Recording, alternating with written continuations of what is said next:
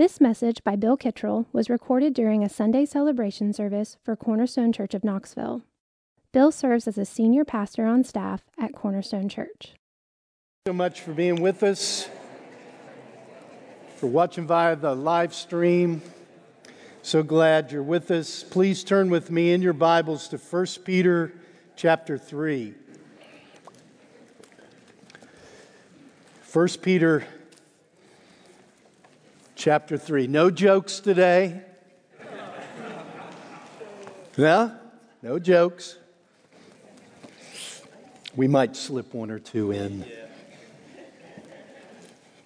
1 Peter chapter 3. We're in a series on 1 Peter, which seems to be serving us very well. This is God's Word. This is God's inspired Word. It's for His people. It's for His church. And it's a gift to us. What a joy it is now to turn our attention to these verses. We'll begin reading in verse 8, which Stephen covered last week, but just for context, and then we'll read down through verse 12. 1 Peter chapter 3. Finally, all of you have unity of mind, sympathy, brotherly love, a tender heart, and a humble mind. Do not repay evil for evil, or reviling for reviling, but on the contrary, bless. For to this you were called, that you may obtain a blessing. For whoever desires to love life and see good days, let him keep his tongue from evil and his lips from speaking deceit. Let him turn away from evil and do good.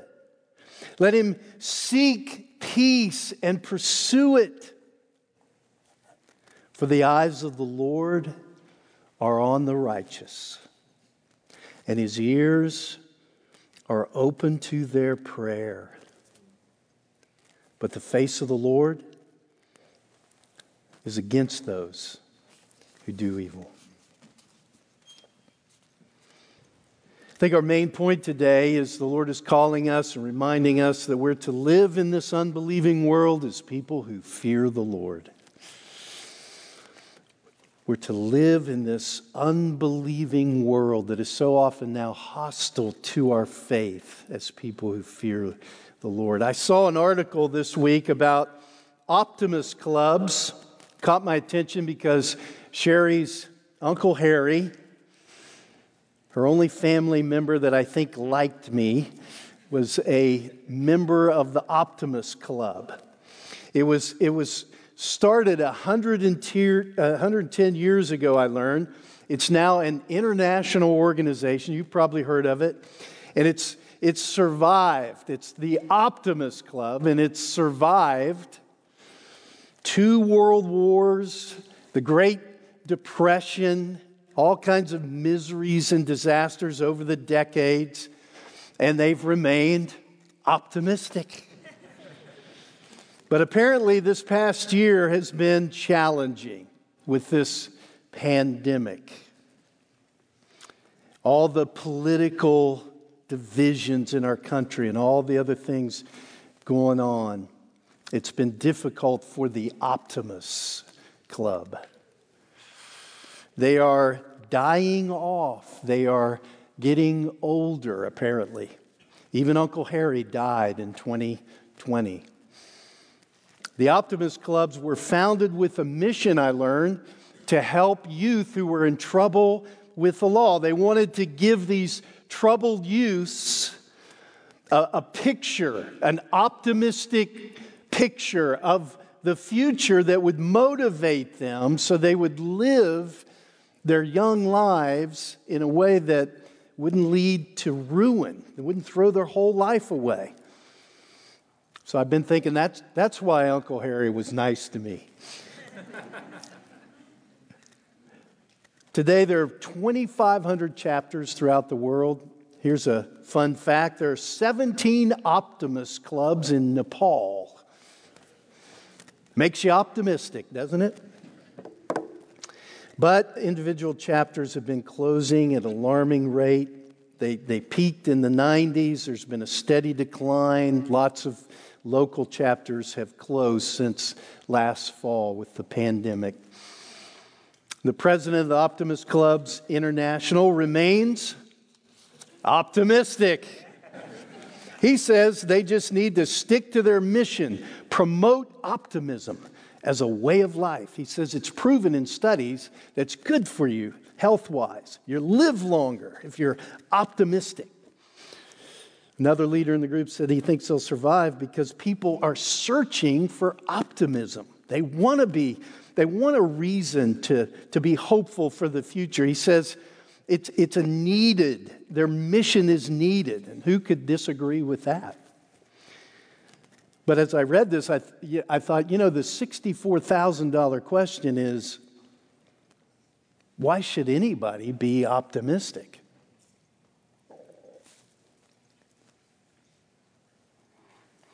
Our world is a dark place.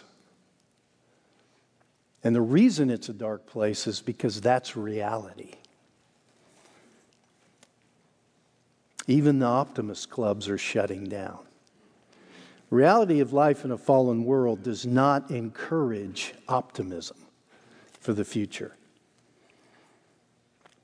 Which means it's a great moment in history to be believers, to have a living hope. We know truth that gives us hope for the future. And we know the resurrected Christ. And He gives us an assurance of this living hope, a certainty. We see a different reality. The world is hostile towards us, but the world needs the message of hope that we have more than ever before. We need to stick to our mission. We need to bring the gospel to the world around us. This world that's characterized by unbelief, that's hostile to our faith. Don't let the hostility fool you. We live in a world that opposes our faith, but our faith is just what they need.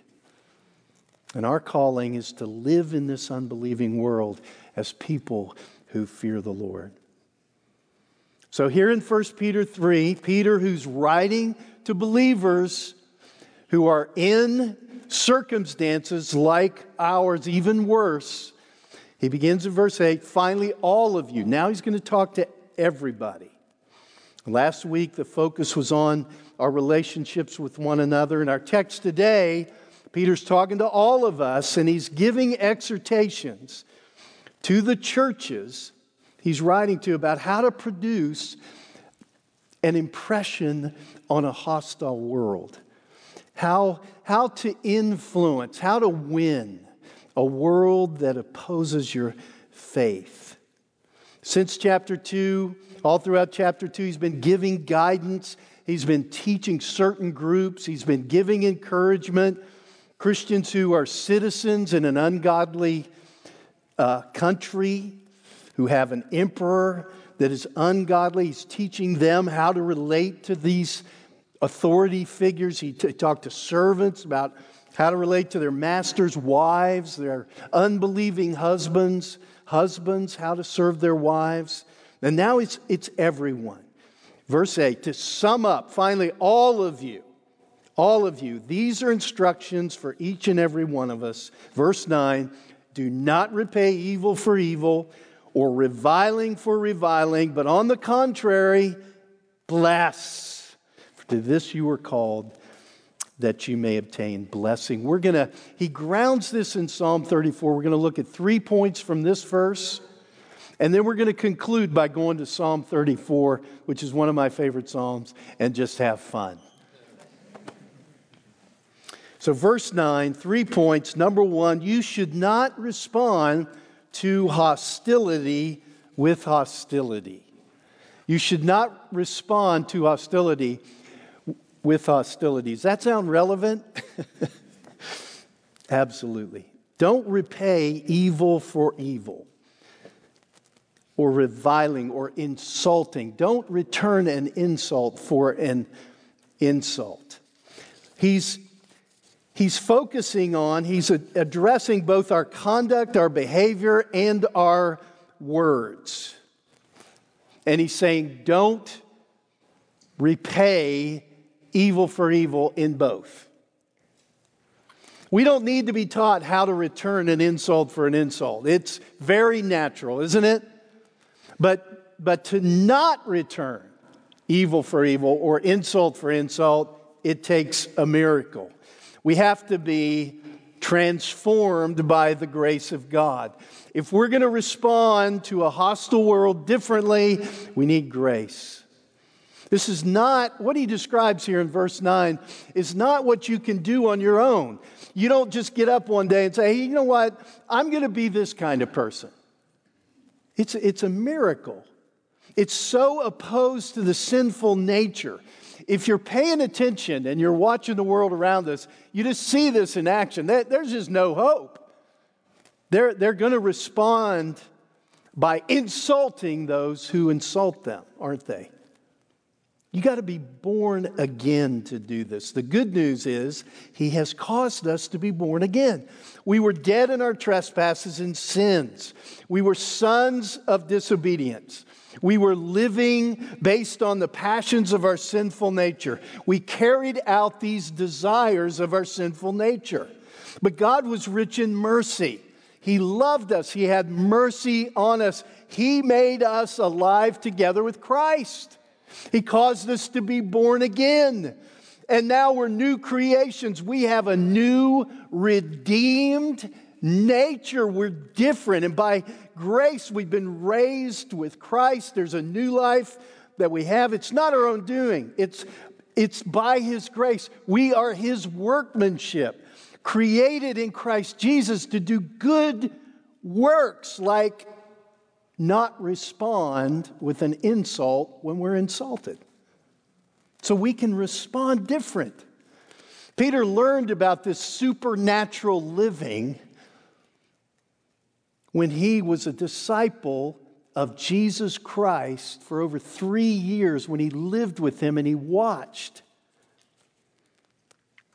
the Son of God incarnate live differently. And Jesus taught His disciples, this is how my people are going to live. His most famous sermon, the Sermon on the Mount, Matthew 5. You have heard that it was said, an eye for an eye and a tooth for a tooth. But I say to you, do not resist the one who is evil. But if anyone slaps you on the right cheek, turn to him the other also. And if anyone would sue you and take your tunic, let him have your cloak as well. And if anyone forces you to go 1 mile, go with him 2 miles. Takes a miracle. Luke chapter 6, I say to you who here, love your enemies, do good to those who hate you, bless those who curse you, pray for those who abuse you. That's why Peter's teaching us these things. Because the Lord Jesus Christ that he was following taught him these things. Again, Luke 6, if you love those who love you, what benefit is that to you? For even sinners love those who love them. And if you do good to those who do good to you, what benefit is that to you? For even sinners do the same. But love your enemies and do good and lend, expecting nothing in return, and your reward will be great. You'll be sons of the Most High. For He is kind to the ungrateful and the evil. Be merciful. Be merciful, even as your Father is merciful. This is the way that Jesus lived, and we're to follow Him. Look back in chapter 2, verse 23. When He was reviled, He did not revile in return. When He suffered, He didn't threaten, but He continued to entrust Himself to Him who judges justly. He's our example. What Peter is teaching us in verse 9 is to be Christ-like. In our world today, evil is returned for evil, so that evil is only multiplied. It increases. It just keeps going up. It's not restrained. We should not participate in promoting evil. One commentator, one of my favorites on 1 Peter, Edmund Hibert, he said, to break the vicious chain, someone must voluntarily endure evil without retaliation. Someone's got to do it. It's us. We're called to do this. To break the vicious chain. He was a Mennonite. He went deaf when he was 36 from having a fever. I like his commentary because I find him humble. He's very smart. He's good with the text. He loves the Bible. But especially in these areas as a Mennonite or a pacifist, I felt like he really gets this. He's a humble man. To break the vicious chain, someone's got to voluntarily endure the evil. Someone's got to decide not to retaliate. Peter says it's us. We're the ones. You know, he especially likes to focus on the sins of speech, which I think is important for us. We can have enough self-control not to punch somebody out. But controlling the tongue, especially if we think this applies to social media, it's going to take the power of God, isn't it? It applies to political discourse. You know, really, social media has become the main place for us to apply these verses, isn't it? Social media makes returning an insult for an insult so easy. You don't even have to look at the person. You don't even see them. You just type it out. But as one commentator said, to render an insult for an insult is to think to wash off dirt with dirt. Those God has caused to be born again should not retaliate. They should let God take care of evil. So, tweet no evil. I thought that was pretty good. Look, it's going to take a supernatural work of the Spirit. But we're optimistic, aren't we? Because of the grace of God. We believe the Lord can do this. It's just what the world around us needs to see. It's what will commend the gospel and make it attractive. Second point that Peter makes is even more challenging. You should bless those who are hostile to you. Don't just refrain from not insulting those who insult you. Bless them. On the contrary, bless. For to this you were called, that you may obtain a blessing. You have to tweet something nice. You have to post something nice. You have to say something nice. You have to actually bless those who are hostile to you. This is the way we are called to respond to evil deeds and insults. So what happens when somebody cuts you off in traffic? You hit the brakes. Oh, more room for you?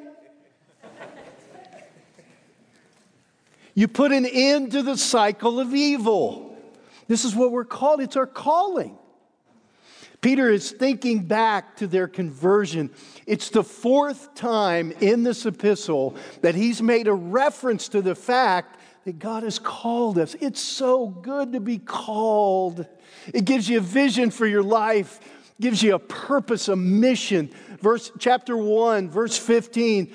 As he who called you is holy, you also be holy in all your conduct. Chapter 2, verse 9, you are a chosen race, a royal priesthood, a holy nation, a people for his own possession, that you may proclaim the excellencies of him who called you out of darkness into his marvelous light. That's our mission. We've been called. Clearly, Peter believes it's critical for us to understand you were called. You have a mission. What is your calling? Everybody in this room who's a believer, what is your calling? Do you have a vision for your life? Why are you here? What are you doing? Where are you going? How are you going to live to fulfill your calling? What are the plans for your life and your family? Isn't it good to have an answer to those questions? We are called by God. Some people are concerned with their vocational calling, their occupation, their career, but they kind of miss this calling that Peter is talking about here. It's really foundational. You do have a calling for an occupation, for a career. Whatever you're doing now, you are called to do that. Whatever you do, do it for the Lord. You're called to do it. It's important. It's so helpful when you have a career. There's no such thing as a dead-end job. I have a calling, regardless of what I'm doing. I want to do it for the Lord. I'm called to do this, but foundational to your career is this truth that God's called you out of the darkness of the world. He's given you His marvelous light that the world around you does not have, and you cannot succeed in your career. You cannot succeed in your vocation without understanding and remembering this calling. You're going to miss it if you miss this. You're called to bless those around you. Bless those even when it's a hostile world against your faith. You're called to bless. And finally, he says you'll be blessed with a happy life. You'll see what I mean when we finish Psalm 34. You'll be blessed with a happy life. The final point he makes here is if we don't return evil for evil, if we follow Christ, we're going to inherit, we're going to obtain a blessing. So our motivation for living differently isn't just to avoid the negative, it's this promise of blessing. NASB says, one translation of the Bible, you were called, very literal, you were called for the very purpose that you might inherit a blessing. This glorious call to inherit a blessing means you have an obligation. Makes sense. To bless others. It's a condition we fulfill. Jesus said, blessed are the merciful, for they shall receive mercy. It's only possible because of the gospel, but when you fulfill it, you're commended. Peter is not teaching that our future blessing is something we earn. It comes to us only because of the grace of God. He makes that clear throughout this epistle. He says we're being protected by the power of God through faith. He doesn't say we're being protected through works. He's not teaching that. And verse 9 is clear that this blessing is inherited. It's not earned. It's a gift. But the evidence that we've been born of God and transformed is we don't retaliate. We don't return evil. We're not hostile to a hostile world around us. We don't insult people who insult us. We respond differently. That's what commends the gospel, because it's evidence something supernatural is going on in that life. And so it's a condition in that sense. So now in verse 10, Peter begins for, because, and then he gives us verses from one of my favorite Psalms, Psalm 34. And we're going to just take the next few hours to camp out in Psalm 34, because it is one of my favorite Psalms. It's one of my favorite songs because I am a timid guy, and I know nobody in here believes that, but trust me, I am a timid guy, I always have been. And David taught me in Psalm 34 how to seek the Lord and be delivered from all my fears. And I am so thankful. And I love this psalm. It's an ancient recipe for a happy life. Spurgeon said, "The art of living joyfully is not given to all men to know." That's what Psalm 34 is. The art, this is how you live joyfully. You want a happy life? This is it. David is teaching the fear of the Lord. We know that because in the verses prior to the verses that Peter quotes, he says, "Oh, fear the Lord, you his saints, for those who fear him have no lack. The young lions suffer want and hunger, but those who seek the Lord lack no good thing. Come, O children, listen to me, and I will teach you the fear of the Lord." And then he goes into the verses that Peter quotes. It's a psalm of David exhorting God's people to fear the Lord. And Peter understands that the fear of the Lord is what believers need when they find themselves living in a hostile world and are called to live for the glory of God. He knows what we need is Psalm 34. And we have a new book on the fear of the Lord that I'm very excited about.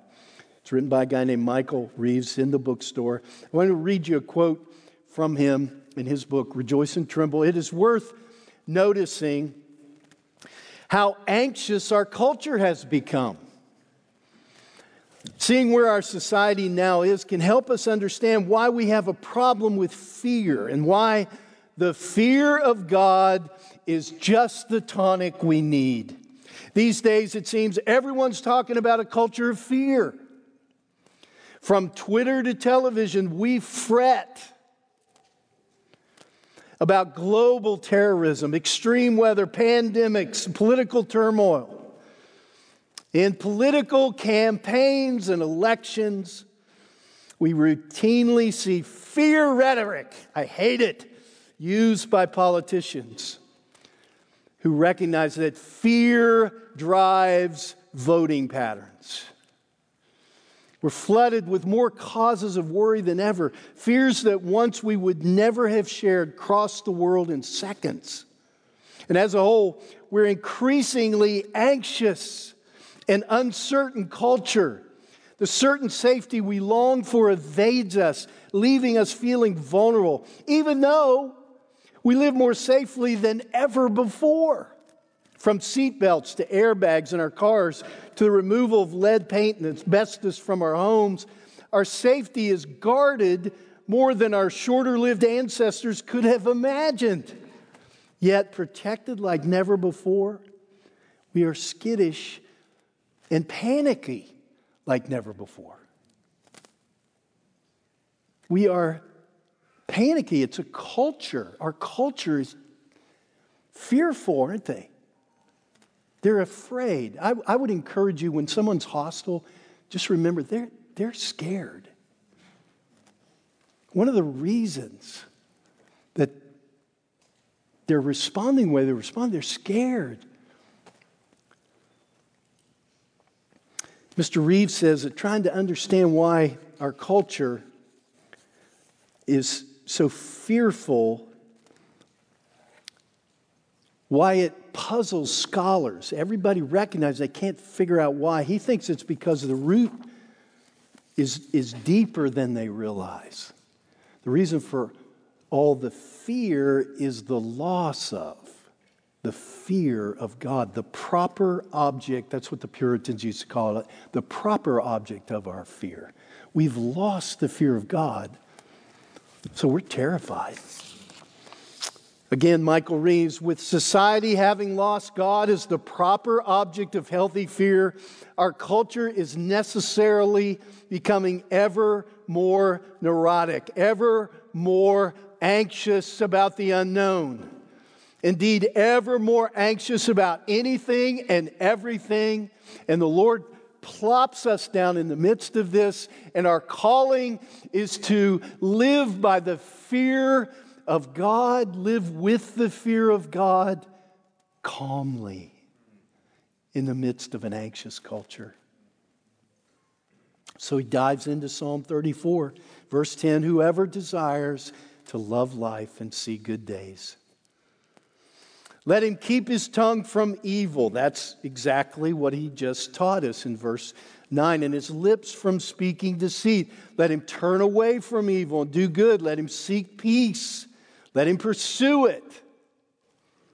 Now David's teaching the fear of the Lord. Verse 12. For the eyes of the Lord are on the righteous, and his ears are open to their prayer.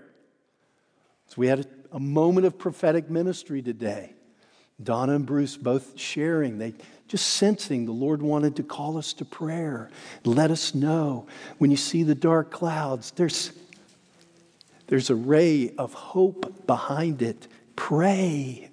The Lord's calling us to prayer. This verse is calling us to prayer. The eyes of the Lord are on the righteous. May not look like it, but his eyes are on the righteous. His ears are open to their prayer. But the face of the Lord is against those who do evil. The fear of the Lord is a fear that keeps us from turning away from God. It keeps us from drawing back. It's the soul of godliness. It's the beginning of wisdom. It's the beginning of the knowledge of God. It's not a fear of punishment.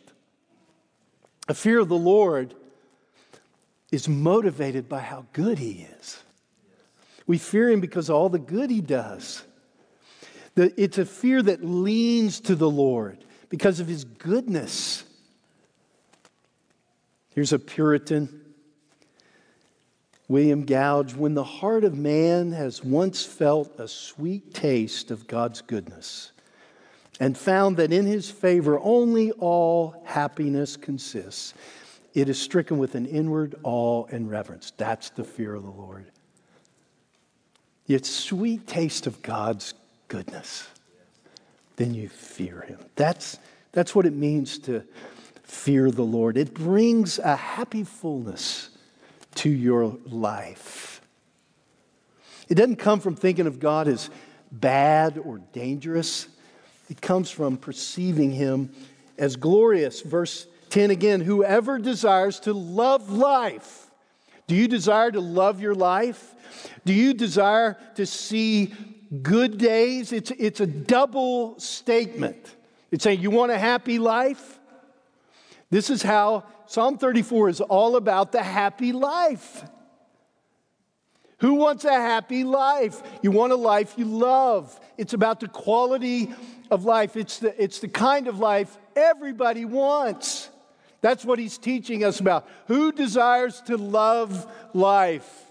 Who desires to see good days? Don't be deceived, especially to the young, I would say. Don't be deceived. Do you want to love your life when you're old as mud like me? It doesn't come from indulging the flesh. It comes from redemption. And Peter and David are thinking about life here and now. And Peter is convinced that life can be good, can be worth living, even in spite of, even in the midst of a world that is hostile to your faith. If you're a person that desires to have a quality of life like this, He's speaking to you. Psalm 34 confirms that what Peter says in verse 9 is true. That's why Peter went to the Word of God to show this is how God's people live. And why do we live like that? Verse 12, for the eyes of the Lord are on the righteous. His ears are open to the prayer. His face is against those who do evil. Let this build your faith this morning. Let it encourage your fear of God.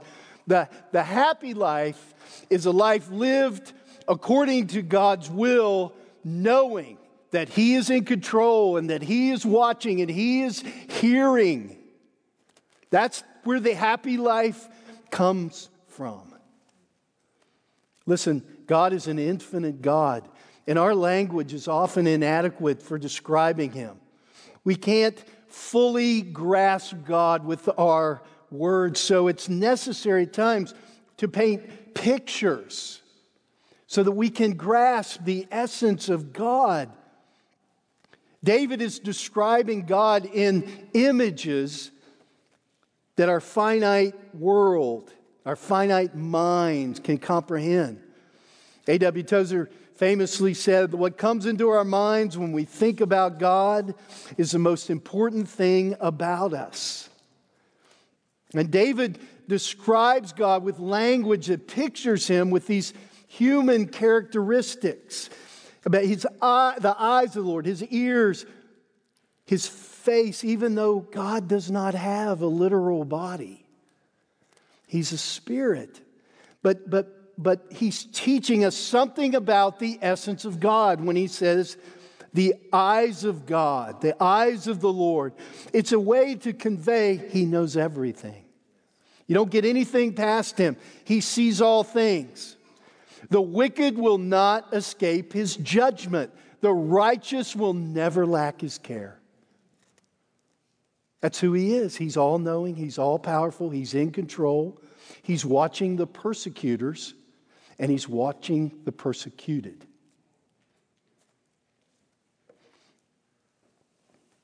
He sees. You know, our movies today reflect this culture that has lost the fear of God. So often in movies, used to be back in the day, everybody always lived happily ever after. The good guy got the good girl, and everybody was happy. And it was just, you left the movies feeling good. Not anymore. Not anymore. That's just not the way it is.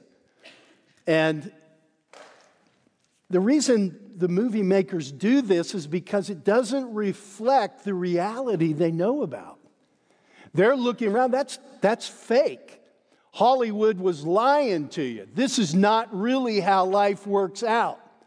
I've lived long enough, not me, but the guy making the movie, I've lived long enough to know that's just not the way it worked out in my life or anybody I know. So I'm not going to make these movies that aren't real.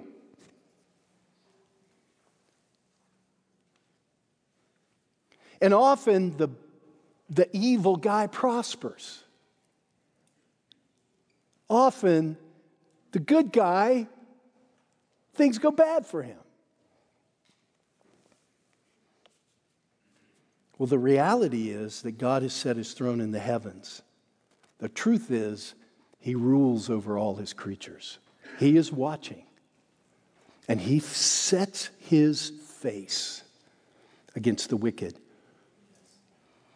But His ears are open to the prayers of the righteous.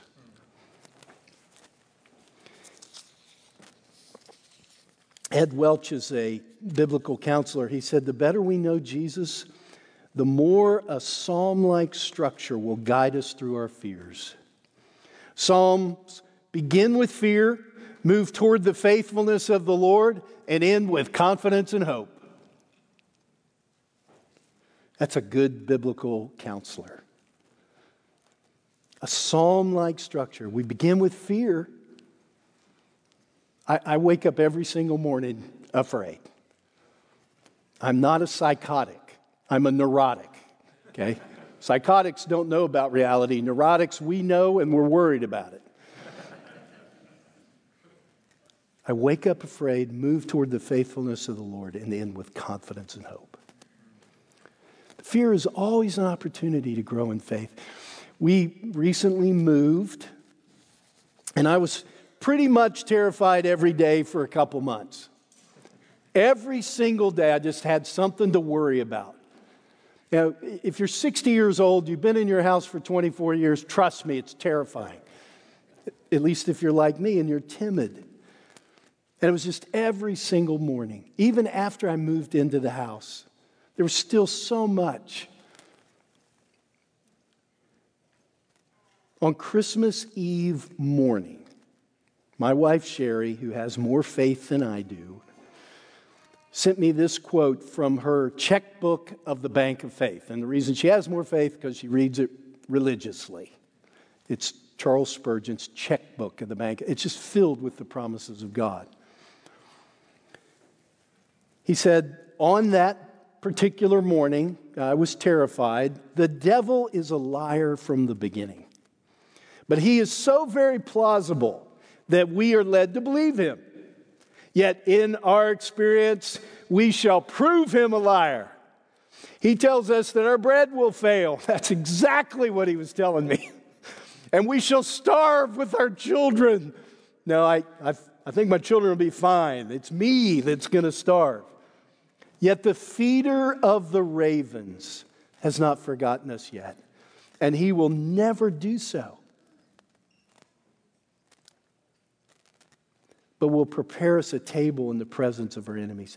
He whispers, the devil whispers that the Lord will not deliver us out of the trial which is looming in the distance. What a liar he is! For the Lord will never leave us or forsake us. Let him deliver him now, cries the false friend, but the Lord will silence him by coming to our rescue.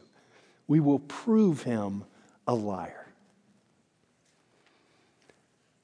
In Psalm 34, verse 4, David says, I sought the Lord and he heard me and he delivered me from all my fears. What a psalm for a culture of anxiety, a culture of fear. The happy life is freedom from fear, and it's rooted in this fear of the Lord.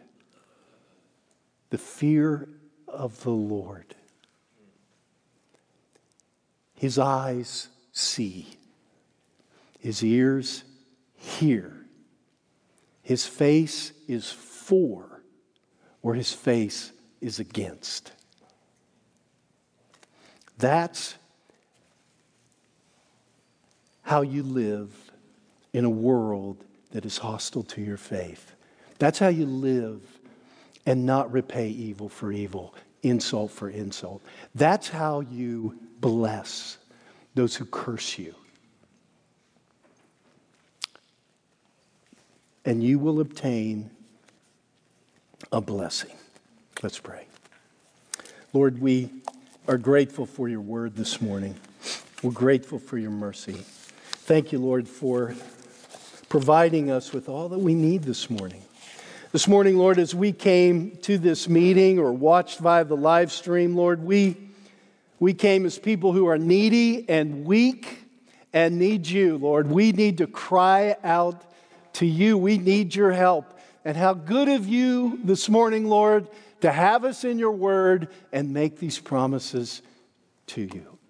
Lord, we would like to confess that we fear the Lord because of your goodness. And Lord, we pray for you to fill us with faith so we live this week, Lord, in light of the fact that you are the God who is in control. Amen. In Jesus' name, amen. You've been listening to a message given by Bill Kittrell during a Sunday celebration service at Cornerstone Church of Knoxville. To find out more about Cornerstone Church of Knoxville, visit us at www.cornerstonechurchofknoxville.com or call our church office at 865-694-4356. We'd love to have you join us in our mission to treasure, grow in, and proclaim the gospel of Jesus Christ.